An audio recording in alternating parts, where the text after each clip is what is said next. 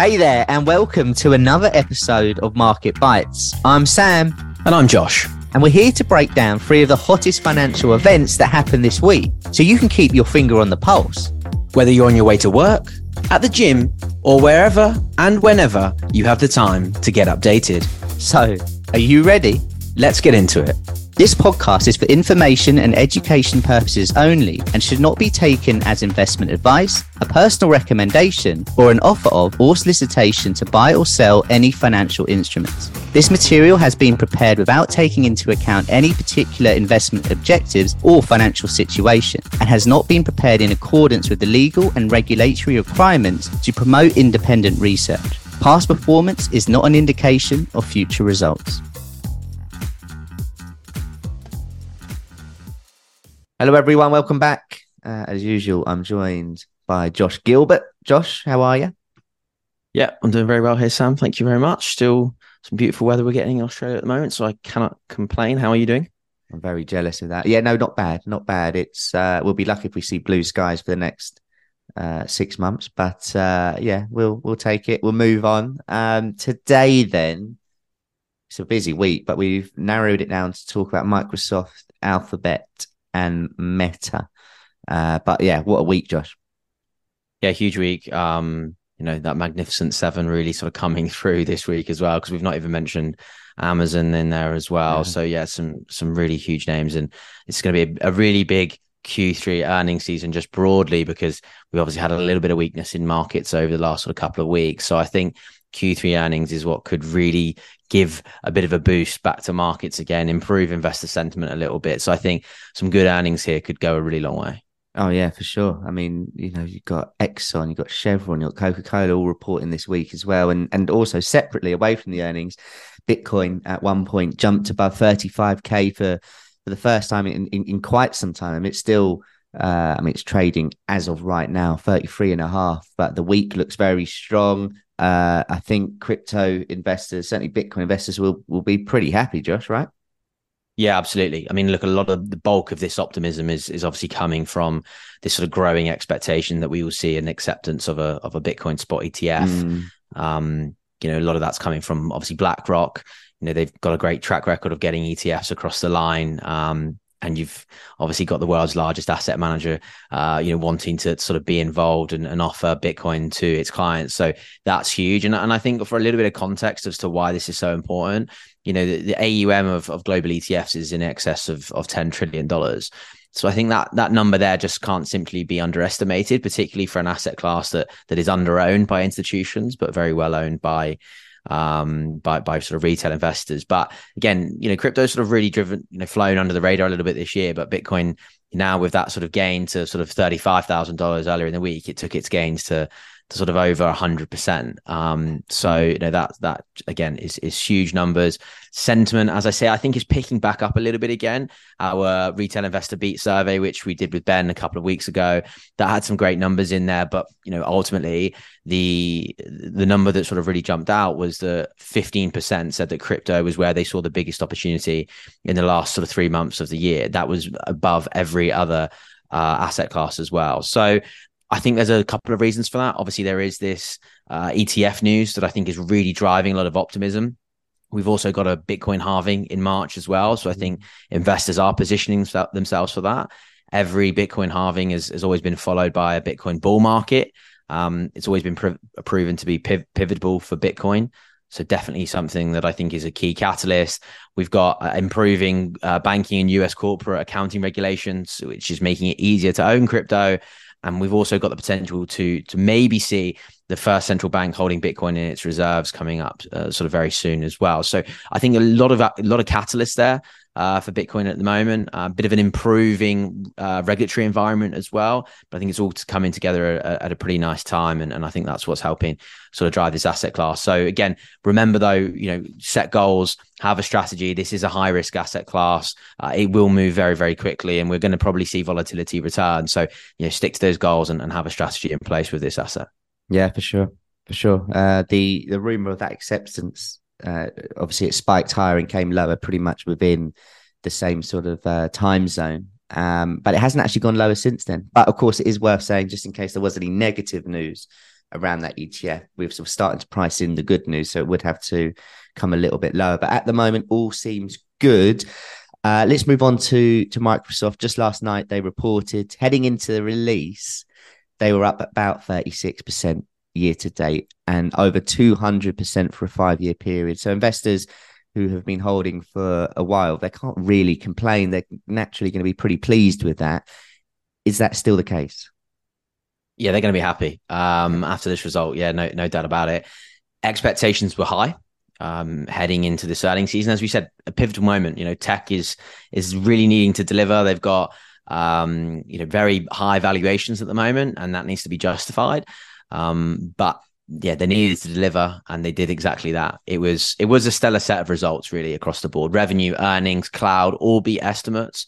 And I think, as I say, that goes a long way to helping sort of justify that sort of valuation that we're seeing amongst these sort of magnificent 7 names, given sort of the year-to-date gains that we have seen. Revenue was just over 56.5 billion. That was above Wall Street estimates of 54 billion. Earnings were $2.99. Again, well above 265 expected. So a solid result across the board. And I think importantly, it shows that AI investments are paying off. It spent a lot of money investing into OpenAI, which is obviously what drives ChatGPT. And that's really important, right? Because it's not just hype. We've obviously had a lot of hype around AI this year, but the huge beat on revenue is a clear indication of Microsoft monetizing AI. And that was something that the market has been longing for. Wall Street wanted that. And I think this just stamps its mark as sort of a clear leader in sort of the AI race. And then to even, go even, further, the focal point really of the report, and I think what the market is narrowing in on, was the 29% growth that we got from Azure Cloud. That was better than the 26% markets expected. And I think that, again, points towards, this growing need for AI, this continued transition of enterprises towards cloud, and also then just companies' reliance on cloud these days as well. So again, really on the tail there of sort of AWS and a great sort of product. We've spoken a bit about tech, and it is the strongest sector this year, the best growth. It's leading this earnings recovery, and I think those earnings from Microsoft should go, a decent way to sort of boost sentiment amongst investors, and I think it should help, be a bit of a barometer for the rest of the sort of the tech names that we do have to come. But again, we said that there's there's high expectations, and they are high. We talk about that magnificent 7. They've got to deliver, because Q3 profits are set to rise over 30%. Compare that to the rest of the 493 companies in the S&P 500, it's minus 2%. So, a lot of what's driving the S&P 500 right now is why we call them the Magnificent 7. So again, big boots, but so far Microsoft has filled them. Yeah, they have. Looking at their chart, I mean, you could argue really since the beginning of August, back end of July, it hasn't done too much. It's just been in a range where it's slightly been going lower. We're at the top end of that range now. And I think if we see price get above $340 a share and stay above there, I think investors will be super happy. And it really does feel like the next direction would be back to the all-time high, which we had earlier this year in July. Of course, we need to really finish the week above 340, you'd imagine. But if that happens, I think people will be very, very happy to put on top the great year it's had so far, and also a good 5-year period. Next up, then, another company who reported last night, a busy Tuesday, Alphabet, aka Google. It's the 4th biggest company in the world by market cap and 3rd biggest in the US, one behind Microsoft, which we just talked about, and then Apple too. I mean, look, heading into the release last night, it was up over 50% year to date and had a 5-year performance of about 150. So again, longer term holders, they can't complain. They've got to be happy. However, has the present changed that narrative because of last night, or will investors still be sitting pretty calm? I think broadly you'll be calm, but the sort of probably the way it's been punished in after hours trade might sort of tell a bit of a different story. But the general story here, and it's across both names, is just cloud. Microsoft beat, Google missed, and that is on cloud, right? Because even this was actually a decent report from Google. Other segments beat, but it was the cloud growth miss that sent shares lower in after hours trade. I think it traded down as much as about 8%. I think it clawed a little bit of that back, and it may do in sort of pre-market this morning. But, like I say, outside of that, decent report. Headline sort of numbers beat expectations, 11% year over year revenue growth. Net income was 19.69 billion, earnings per share at $1.55, all better than expected, and advertising revenues as well, which is probably one of the key drivers for Google, was better than expected. 60 billion, 9% increase compared to the previous year. We had some great numbers there from ads, so 18% growth. YouTube's ad revenue was up by 15% as well. So I think that's a really, important story for investors to sort of look at, because we've seen that a big narrative around these tech companies has been on advertising spend and enterprise and spending and marketing budgets. But I think that those figures tell us that, that ultimately advertisers are willing to spend with Google and Alphabet, despite what is obviously high interest rates and obviously reduced corporate spending as well. But I think we've probably seen the bottom here of this slowdown in advertising revenues and advertising spend. And I think we're starting to see it sort of pick up slightly. But as I mentioned, though, the focus was on the cloud division, and it was the outlier. It had a slower growth rate than expected of about 22%. So that came in under market expectations. And Google does trail Amazon, AWS, and Microsoft Azure in the market for sort of cloud computing. And again, when you're not sort of keeping up with those two massive names, the market's going to be sort of disappointed, which ultimately it was. And I think that what it is ultimately done, I think it's prompted some concern that there's, that gap that I mentioned there between, Google and then Microsoft and Amazon, that it's widening, right? They're sort of, they can see Amazon and Microsoft, but, they're running ahead like the Jamaicans, and the US are just continuing to sort of struggle to keep up in the 100 meters relay. So that's always what it feels like, I think, with Google in this sense. It had a really positive start to the year with cloud, because it reported profitability for sort of the first time. So it can show you how quickly that sort of market narrative can sort of change. You might be profitable, but unless you're keeping up with those two big hitters, you're going to struggle as well. I think that, marred what was a pretty good report outside of that. I think there are a few risks here for Alphabet. We've got an ongoing trial with the US Department of Justice as well. This monopolization of sort of businesses, I think that's weighing on investor sentiment slightly as well. We always do hear about big tech sort of getting caught up in legal battles and all, being sued left, right, and center.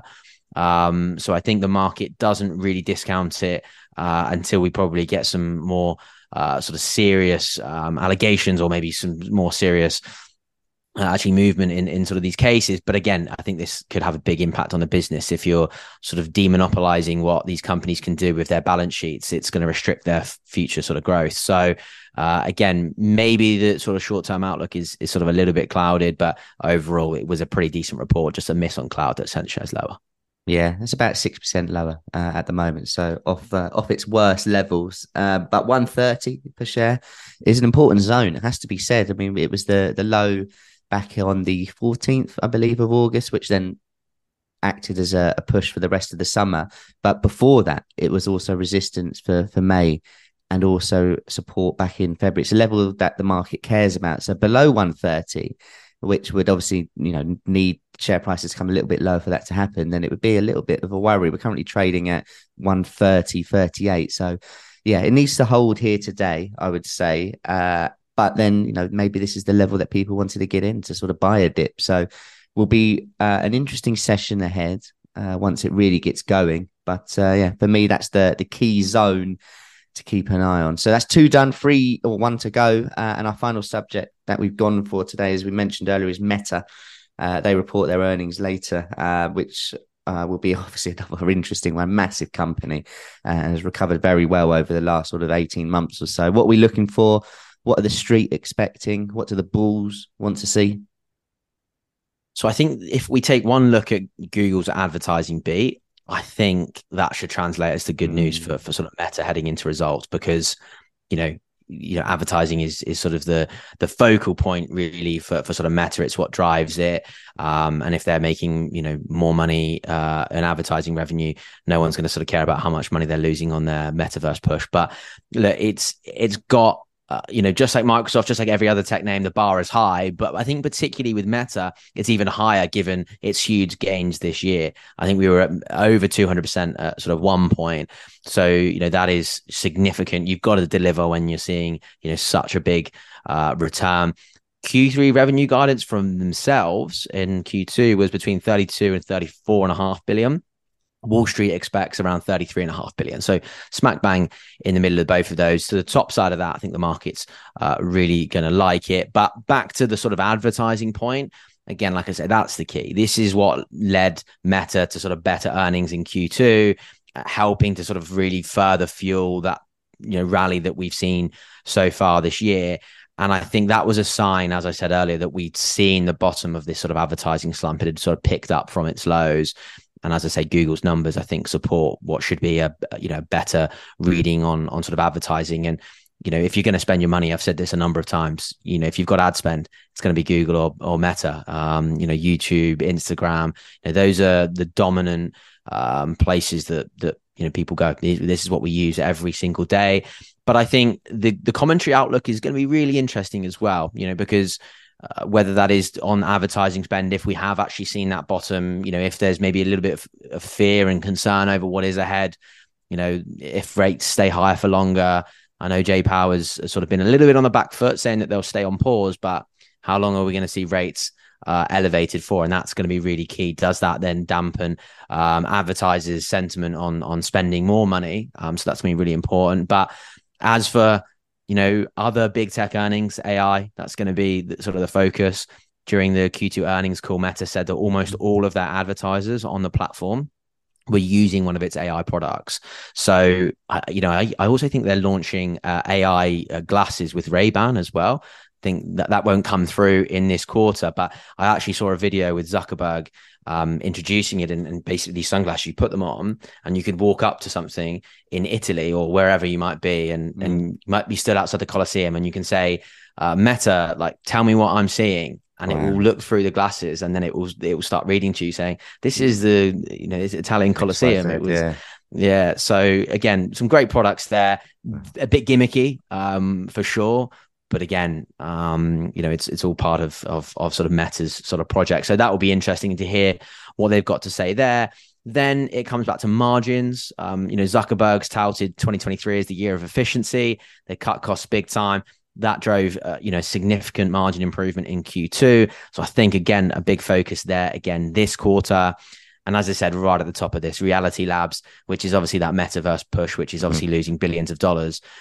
It might be under the spotlight with those mounting losses, but the market isn't going to worry about it if they've made a lot more money in advertising revenue. If it's a beat on advertising revenue, you won't see anyone talking about those losses in metaverse.